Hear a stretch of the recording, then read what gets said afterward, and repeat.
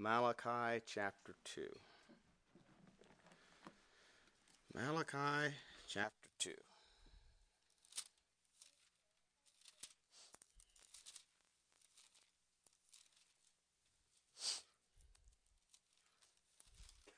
Find Matthew and go back a few pages, you'll have it.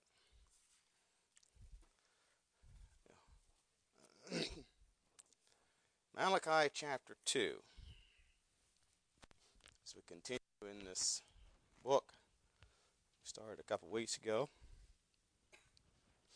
Malachi chapter 2, I'm going to read the entire chapter. It says, "Now, O ye priests, this commandment is for you. If ye will not hear, if ye will not lay it to heart, to give glory unto my name, saith the Lord of hosts, I will even send a curse upon you, and I will curse your blessings. Yea, I have cursed them already, because ye do not lay it to heart. Behold, I will corrupt your seed, spread dung upon your faces, even the dung of your solemn feasts, and one shall take you away with it. And ye shall know that I have sent this commandment unto you, that my covenant might be with Levi, saith the Lord of hosts. My covenant was with him of life and peace, and I gave them to him for the fear wherewith he feared me, and was afraid before my name. The law of truth was in his mouth, iniquity was not found in his lips. He walked with me in peace and equity, did turn many away from iniquity. For the priest's lips should keep knowledge, and they should seek the law at his mouth, for he is the messenger of the Lord of hosts. But ye are departed out of the way, ye have caused many to stumble at the law. Ye have corrupted the covenant of Levi, saith the Lord of hosts. Therefore have I also made you contemptible and base before all the people, according as if you had not kept my ways, but have been partial in my law. Have we not all one Father? Hath not God created us? Why do we deal treacherously every man against his brother, by profaning the covenant of our fathers? Judah hath dealt treacherously, and an abomination is committed in Israel and in Jerusalem. For Judah hath profaned the holiness of the Lord which he loved, hath married the daughter of a strange god. The Lord will cut off the man that doeth this, the master and the scholar, out of the tabernacles of Jacob, and him that offereth an offering unto the Lord of hosts. This have ye done again, covering the altar of the Lord with tears, with weeping, and with crying out, insomuch that he regardeth not the offering any more, or receiveth it with good will at your hand. Yet ye say, Wherefore?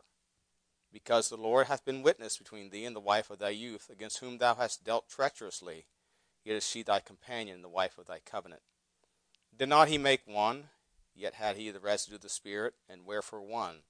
That he might seek a godly seed.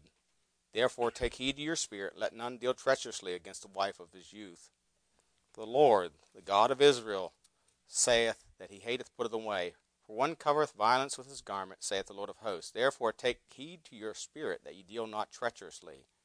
Ye have wearied the Lord with your words. Yet ye say, Wherein have we wearied him? When you say, Every one that doeth evil is good in the sight of the Lord, and he delighteth in them. Or, Where is the God of judgment? I title this tonight, Worship in Duplicity. Worship in Duplicity. The word duplicity means deceitfulness in speech or conduct, as by speaking or acting in two different ways to different people concerning the same matter.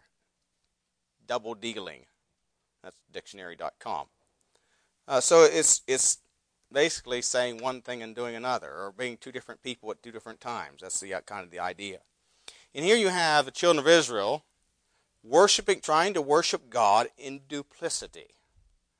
And we see, first of all, it begins in the heart. If you notice in verse 2, he said, and of course he's speaking here to the priests. This began with the priests. And now you priests, this commandment is for you.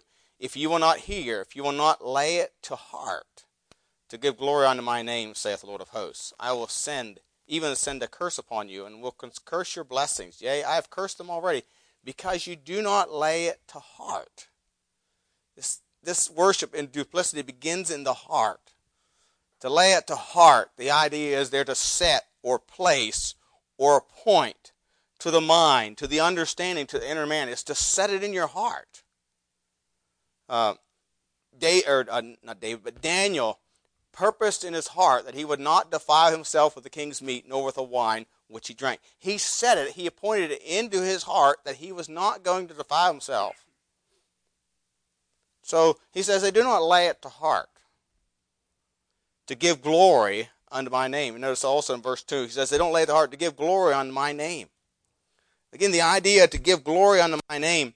Go to Psalm 4, and I think this will help explain that. Psalm 4 and verse 4, or verses 1 through, well, let's read the entire chapter. Psalm 4.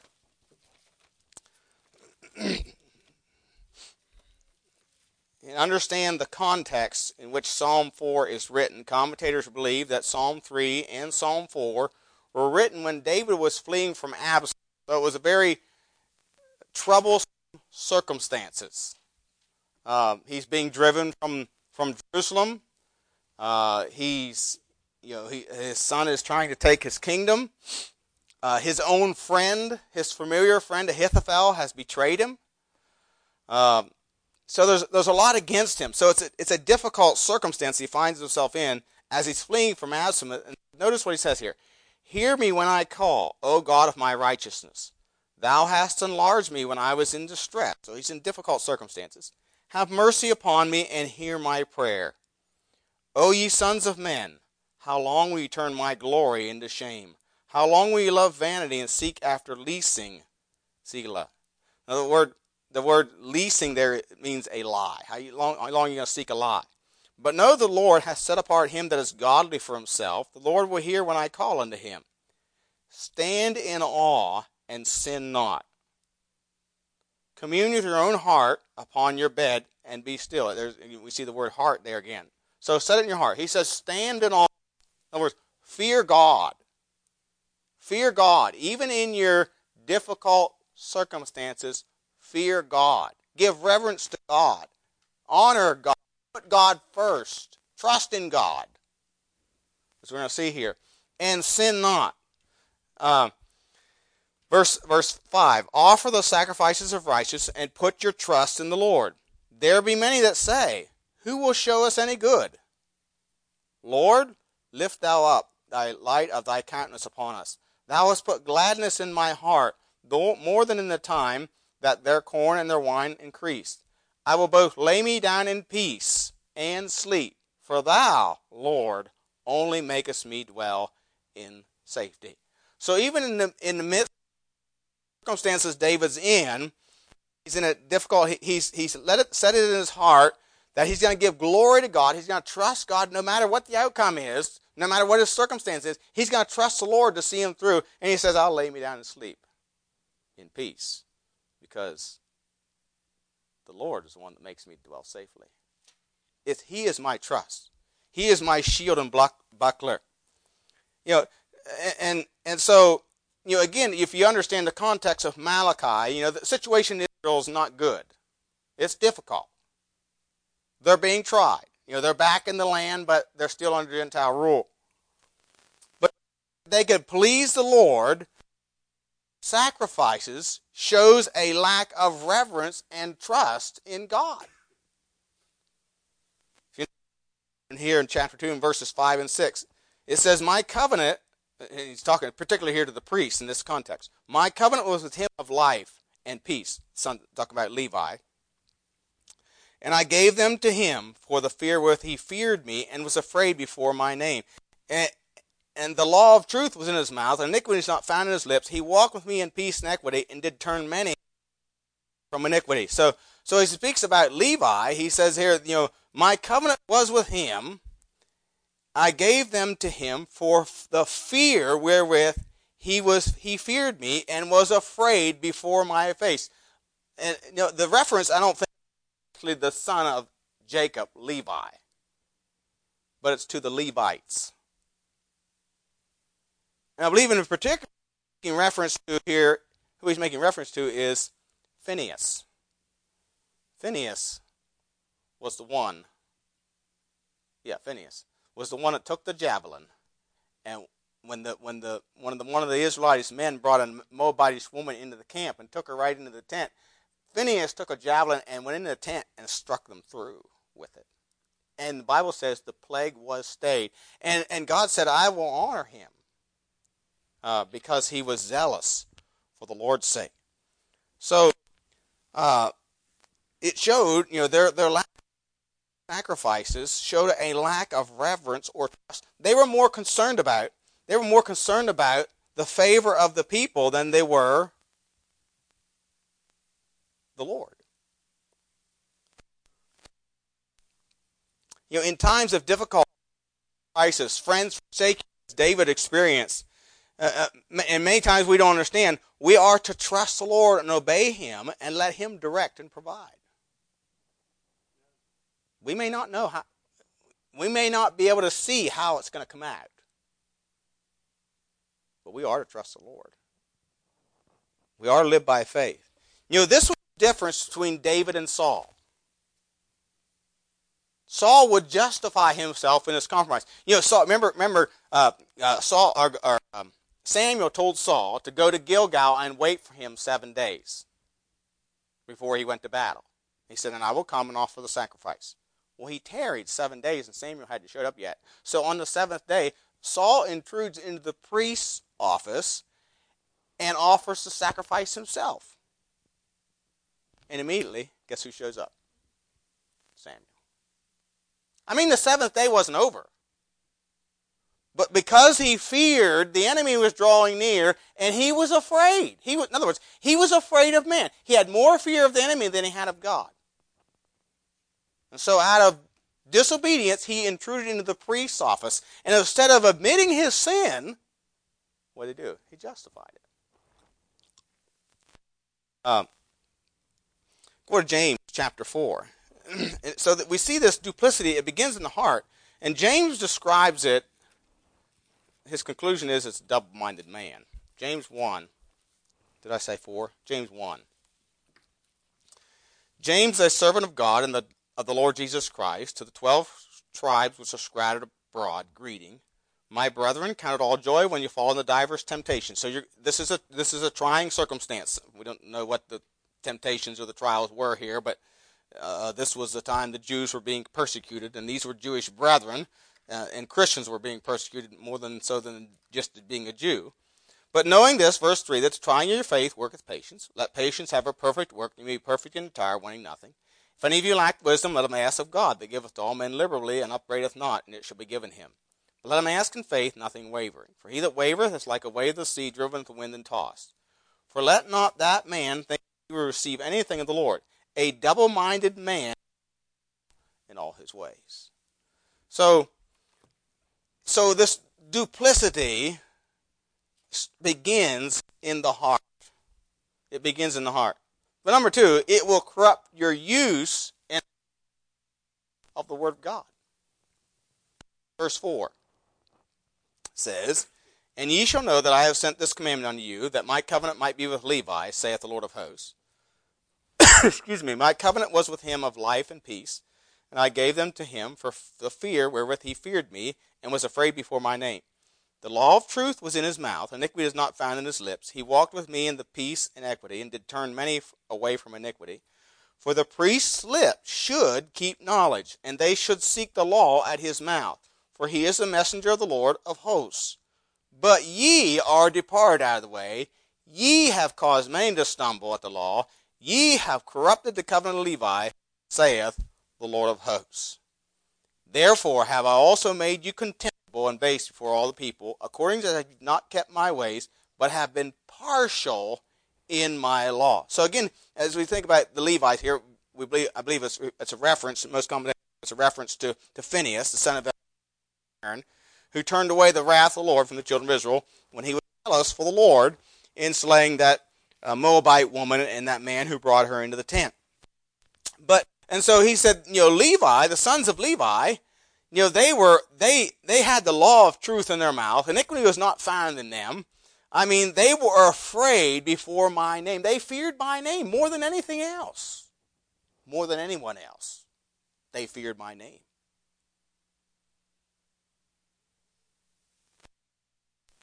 Said, ye are partial in the law. You are partial. The word partial means they're biased or prejudiced, incomplete. In other words, they feared and favored the people over the Word of God. We saw that in chapter 1. They were more about their popularity than they were in obedience to the word of God. In chapter 1, verse 9, it says, "And now I pray you beseech God that he will be gracious unto us. This hath been by your means." In other words, you priests are the guilty ones in this. These people are bringing corrupt sacrifices, and you're the guilty ones, because you should be turning them away. You should not accept it. It's your responsibility to reject a corrupt sacrifice. But they weren't. They said, "This is by your means. Will you guard your person, saith the Lord of hosts? Who is there even among you that would shut the doors for naught? Neither do you kindle fire in mine altar for naught." So what were they in it for? To fatten their hip pocket, So they feared the people more. They were more concerned about popularity than obedience. Kind of reminds me of 2 Timothy. 2 Timothy chapter 4. And Paul speaking about the last days, writing to young Timothy. In 2 Timothy 4, verses 1 through 5, he says, "I charge thee therefore before God and the Lord Jesus Christ, who shall judge the quick and the dead at his appearing in his kingdom. Preach the word, be instant in season, out of season, reprove, rebuke, exhort with all long suffering and doctrine. For the time will come when they will not endure sound doctrine, but after their own lust shall they heap to themselves teachers having itching ears, and they shall turn away their ears from the truth, and shall be turned unto fables. But watch thou in all things, endure afflictions, do the work of an evangelist, make full proof of thy ministry." And so he tells Timothy, there's going to come a day when they're going to want their ears tickled, but he said, you watch thou in all things. You make full proof of your ministry. You preach the word, all of it. God told Jeremiah to preach the word, whether they would hear or whether they forbear. And he told them they're not going to listen to you. That was real encouraging, I know. But he said they're not going to listen to you. They're hard of hearing. I was talking to an acquaintance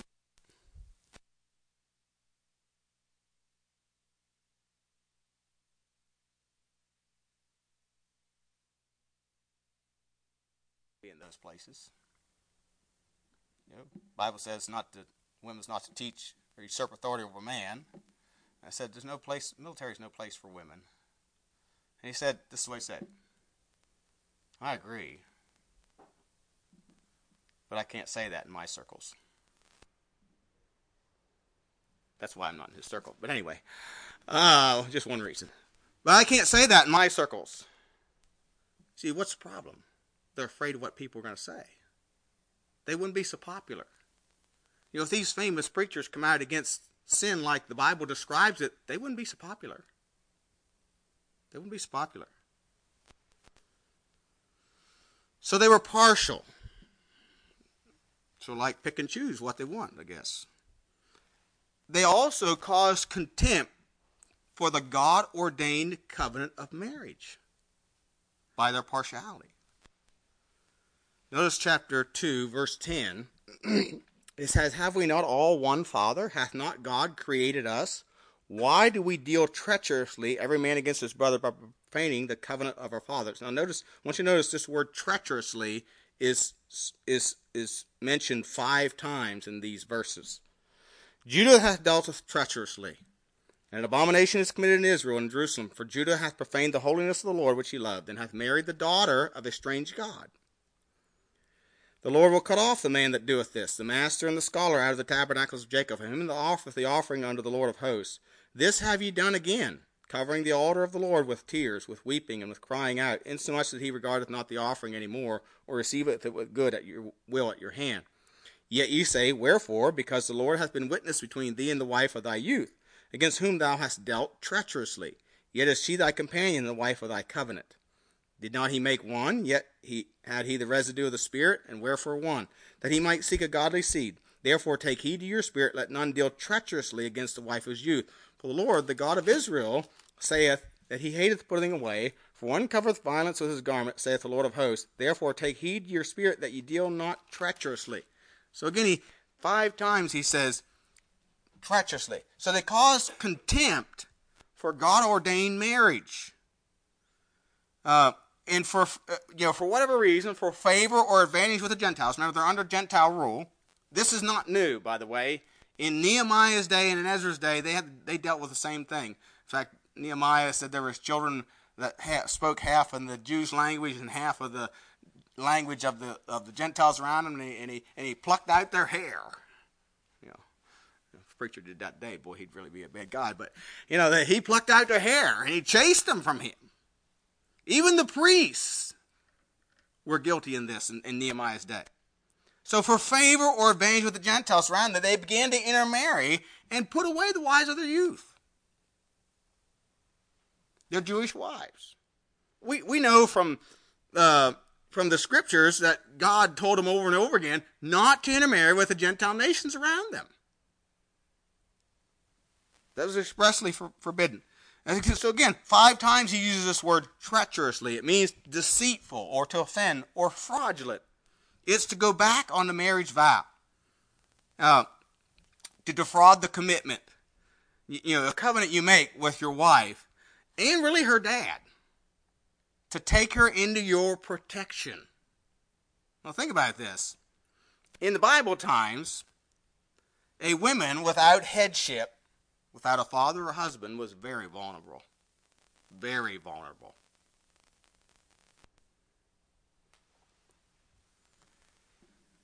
They still are more vulnerable than men. If a man sees a wedding band on a woman, he's going to think twice before trying to make a move on her. Because she's somebody's wife.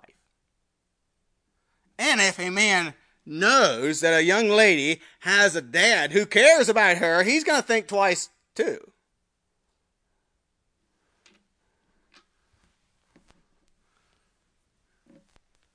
So, that's protective power. That's protective power. Think of it this way. Why did Abraham say to Pharaoh, "She is my sister"? Why did he? Why did Isaac say that to Abimelech? It's because he was considered her head, her protector, and before he knew that, rightly so, before he could have Sarah, or before Abimelech could have Rebekah, they've got to get rid of her protector, Abraham.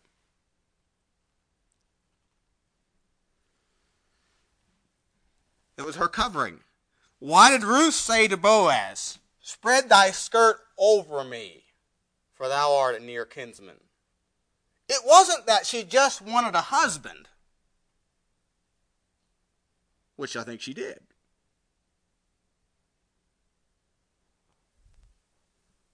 But she needed and desired protection.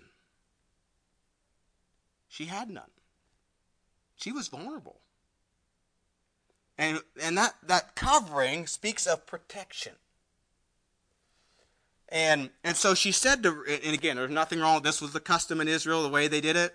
That she was seeking to be redeemed. He was the near kinsman. So she said, "Spread thy covering over me, thy skirt over me." It speaks of a covering. In other words, I want to come under your protection, your headship. 1 Timothy 5:8, the New Testament even says, "But if any provide not for his own, especially for those of his own have, he hath denied the faith and is worse than an infidel."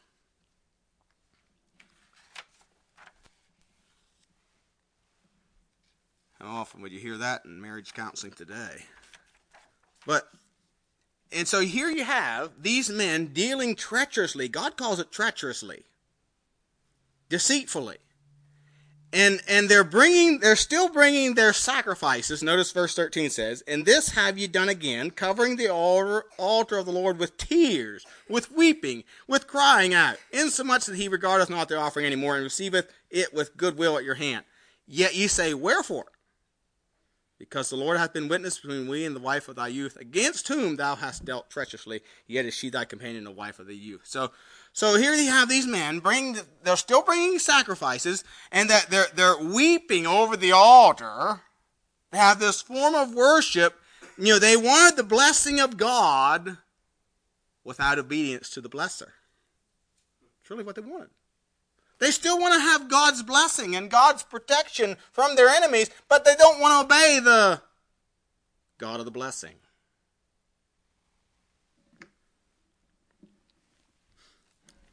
Kind of reminds me of James chapter 4. James chapter 4.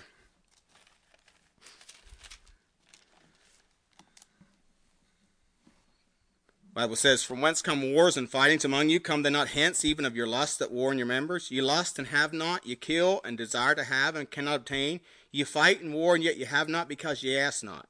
You ask and receive not because you ask amiss." And that word amiss there has the idea of you're asking for your own selfish gain. You don't have God's glory in mind, you have your own selfish gain in mind. That's all you're concerned about is yourself. That's what these guys were concerned about themselves. That ye may consume it upon your lust. So, that's selfish gain. Ye adulterers. So he's calling this, it's not talking about marriage adultery here. He's talking about spiritual adultery. We're to be espoused to one husband, even Christ, Corinthians tells us. Ye adulterers and adulteresses, know ye not that the friendship of the world is enmity with God? Whoso therefore will be the friend of the world is the enemy of God. Do you think the scripture saith in vain, the spirit that dwelleth in us lusteth envy? But he giveth more grace. Wherefore he saith, God resisteth the proud, but he giveth grace unto the humble. And I heard one commentator say that word picture there in verse 6, where it says, God resisteth the proud, is that God dresses up in battle array and goes to war against you. He resists you. And he is resisting. He said if you notice in verse 13 again of Malachi chapter 2, verse 13, it says, "And this have ye done again, covering the altar of the Lord with tears, with weeping, and with crying out, insomuch that he regardeth not the offering any more, nor receiveth it with goodwill at your hand." God's not going to accept it.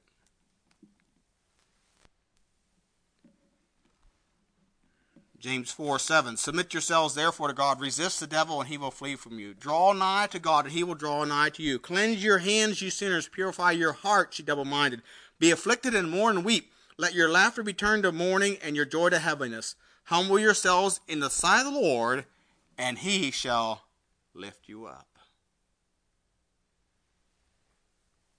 So it begins in the heart. It will corrupt your use and understanding of the Word of God, which they did.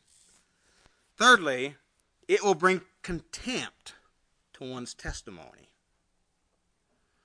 Notice chapter 2, verse 9. "Therefore have I also made you contemptible and base before all the people, according as you have not kept my ways, but have been partial in my law." Now, he's speaking particularly to the priest here. The priests had corrupted the sacrifice. They were the cause of it. Yes, the people brought, but they accepted it. They were to reject any corrupt sacrifice. And because they were allowed to bring it, they did.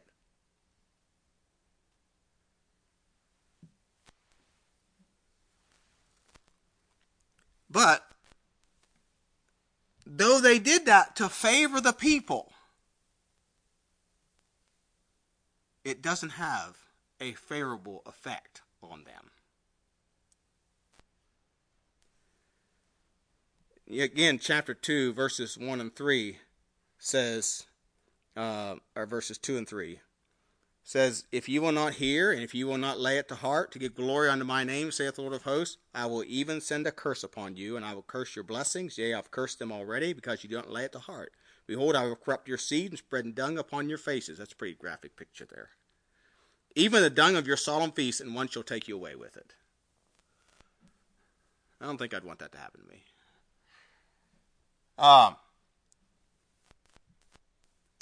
It'll bring contempt to one's test.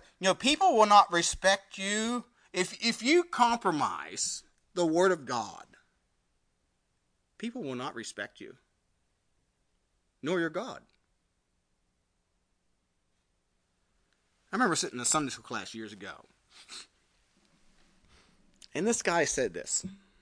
Now think about what he said. "Chewing's not wrong, it just ruins your testimony." And I'm thinking, what did I miss here?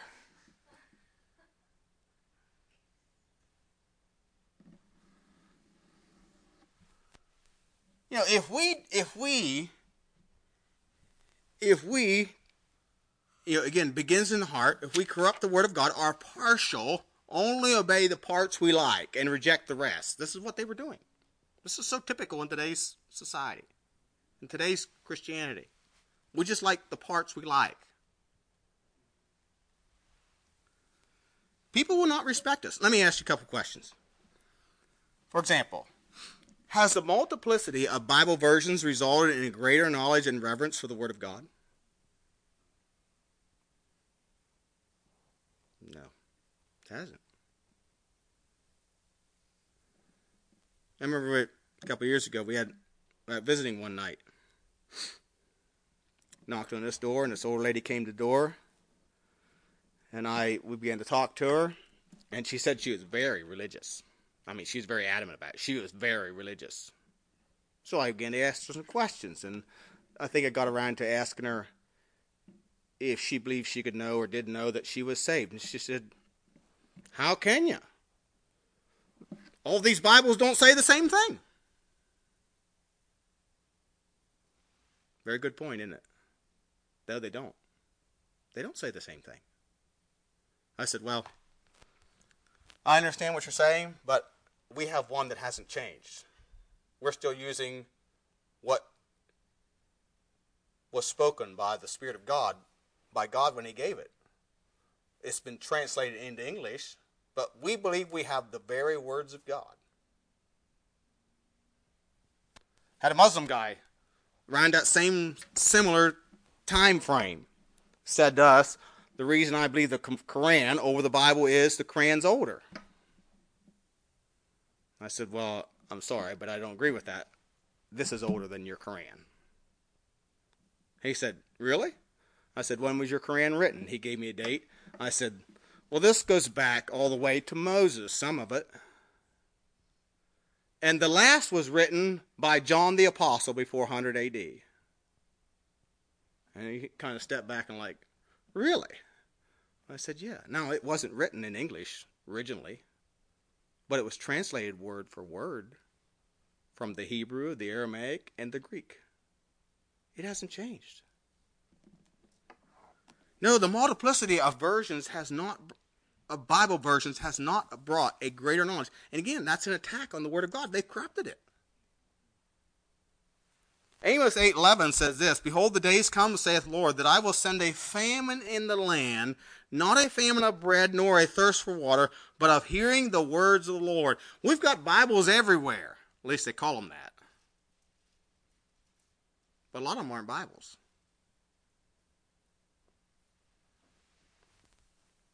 They're commentaries, at best. Let me ask you another question. Is Christianity as a whole respected today? No, it's not. It's not. In fact, went to a bank, called a bank one time. I don't think it was here. About a loan for the church. I don't think it was here. And you know what the banker told me? Churches are really high risk. I was shocked. I was also naive. Yeah, they are. Sad to say, they ought not to be, but they are. The devil knows the Bible. The world has a conscience. And they can see through hypocrisy. They can see if something's real or not. They can see it. And Paul told the Corinthians in 2 Corinthians 3, verses 2 and 3, ye are our epistle, written in our hearts, known and read of all men.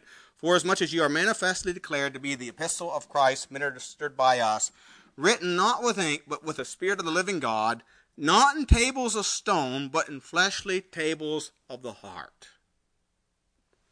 Paul wrote to the church at Thessalonica, and he said that from you sounded out the word of the Lord, how you turned to God from idols to serve the living and true God.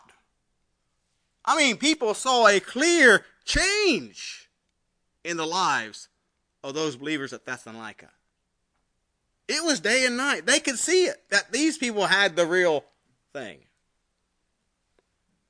And because these priests have corrupted and accepted corruptible sacrifices, God says the people are just hold you in contempt. Remember Hophni and Phinehas? Not Phinehas the son of Eleazar, the son of Aaron, but Eli's two sons. And because of them, the Bible says the people abhorred the sacrifices of the Lord. In other words, they held those guys in contempt. They had no respect for them whatsoever.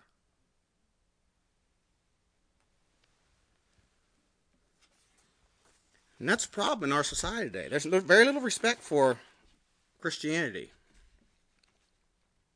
It's an article here in Propaganda News, March 8, 2016, talking about the hatred of Christianity. And part of it says, I quote, "This is because the elite have been so successful in their efforts to discredit the Christian religion that many people actually believe the false ideas that Christians are oppressive and bigoted. Of course, there is a lot of hypocrisy in the religion itself. People who believe that because they are Christian, they can behave in any manner they choose because they have been saved. This is likely due to the humanist or communist influence in the church. One of the most sought-after goals of communism is to destroy Christianity and replace it with a new social religion." Unquote. So yes, if you corrupt the word of God, it will bring contempt to one's own testimony. Thirdly, it brings a corroding influence to society. Chapter 2, verse 15 says, "And did not he make one, yet had he the residue of the Spirit, and wherefore one, that he might seek a godly seed. Therefore take heed to your spirit, let none deal treacherously against the wife of his youth."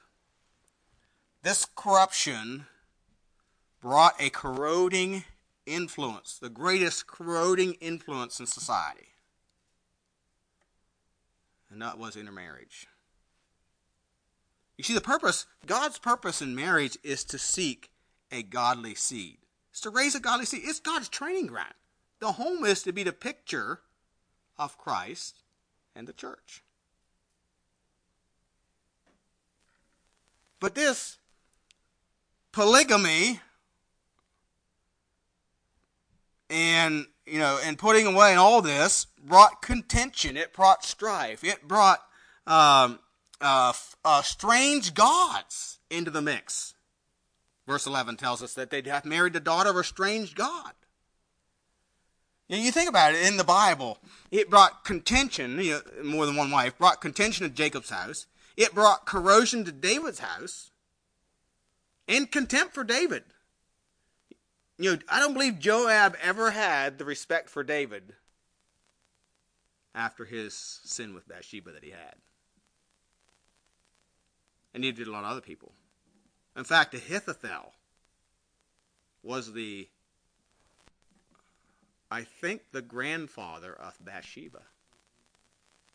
Ahithophel, David's trusted counselor and friend, who betrayed him and sided with Absalom.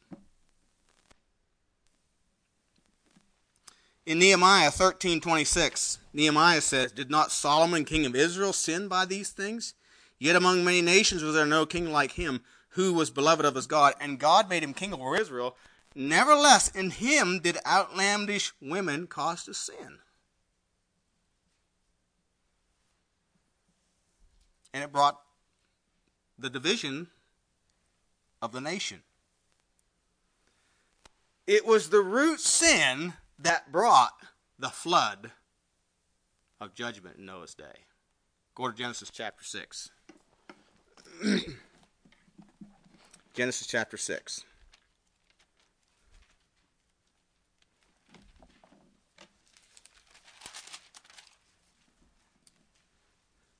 It came to pass, when men began to multiply in the face of the earth, and daughters were born unto them, sons of God saw the daughters of men that they were fair, and they took them wives of all which they chose. And the Lord said, My spirit shall not always strive with man, for that he also is flesh, yet his days shall be 120 years. There were giants in the earth in those days, and also after that, when the sons of God came in unto the daughters of men, and they bare children to them, the same became mighty men, which were of old, men of renown. Now, some will take the interpretation that these giants were the fruit of angels, fallen angels, marrying daughters of men. I don't believe that's the case. I believe what it's saying is that there was giants. There was just giants in the day. Giants of stature. After all, they lived 900 years. They had lots of oxygen we don't have. The atmosphere was different than it is now. Probably Noah was about 9 feet tall. I mean, he built an ark.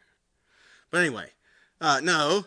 What happens is, notice verse 2, the sons of God saw the daughters of men. So it was the godly line intermarrying with the ungodly line. And that's why he says in verse 3, And the Lord said, My spirit shall not always strive with man, for that he also is flesh, yet his days shall be 120 years. But notice, continue into context and notice what it leads to.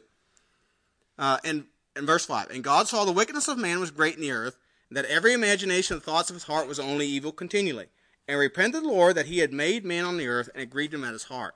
And the Lord said, I will destroy man whom I have created from the face of the earth, both man and beast, and the creeping thing, and the fowls of the air, for it repenteth me that I have made them. But Noah found grace in the eyes of the Lord. And then in 1 Peter 3:20 it says this, Which sometime were disobedience, when once the long suffering of God waited. The long suffering of God waited. How long did it wait? 120 years. God gave those people 120 years to repent. How many did? 8. But God gave them 120 years.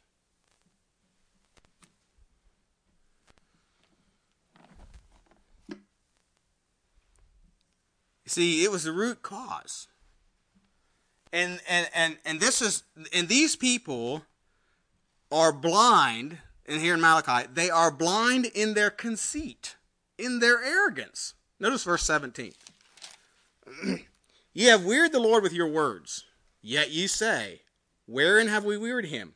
When ye say, Everyone that doeth evil is good in the sight of the Lord, and he delighteth in them. Or, Where is the God of judgment?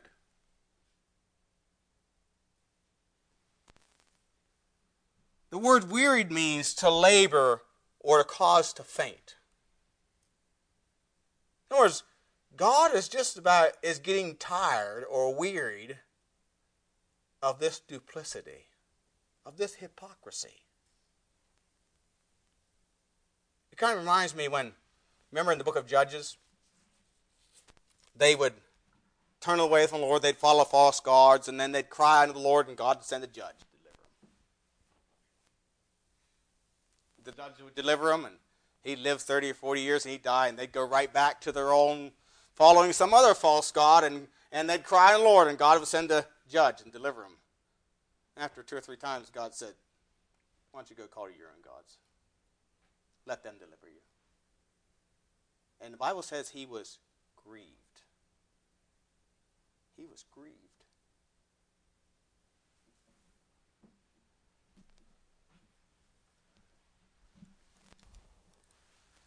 Think about it. Here they are in their arrogance saying, We're still bringing sacrifices. We're still bringing the sacrifices. We're even crying on the altar. But God says, But the sacrifices are corrupt. Would you offer them to a governor? And I'm the Lord. Would you offer them to a governor? And the obvious answer is, of course not.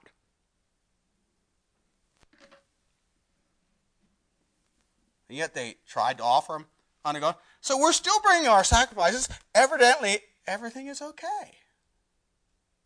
We're getting away with it. Nothing's happening.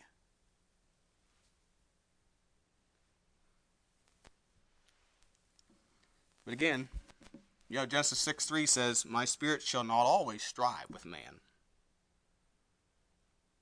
For that he also is flesh, yet his days shall be 120 years. I'll give him 120 years. That's a long time. But God will always judge according to truth. Romans 2, verses 1 through 3 says, Therefore thou art inexcusable, O man, whosoever thou art that judgest. For wherein thou judgest another, thou condemnest thyself, for that thou judgest doeth the same things. But we are sure that the judgment of God is according to truth against them which commit such things. And thinkest thou this, O man, that judgest them which do such things, or doest the same, that thou shalt escape the judgment of God? Verse 6 says, Who will render to every man according to his deeds. And verse 11 says, For there is no respect of persons with God. God says, I don't have pets. I don't have favorites. He that honoreth me will I honor. He that dishonoreth shall be lightly esteemed. That's what he told Eli. Eli was a high priest. Moses told children of Manasseh, be sure your sin will find you out. You will reap what you sow. God is a gracious God. But don't be a fool and think you can presume on the mercy and grace of God.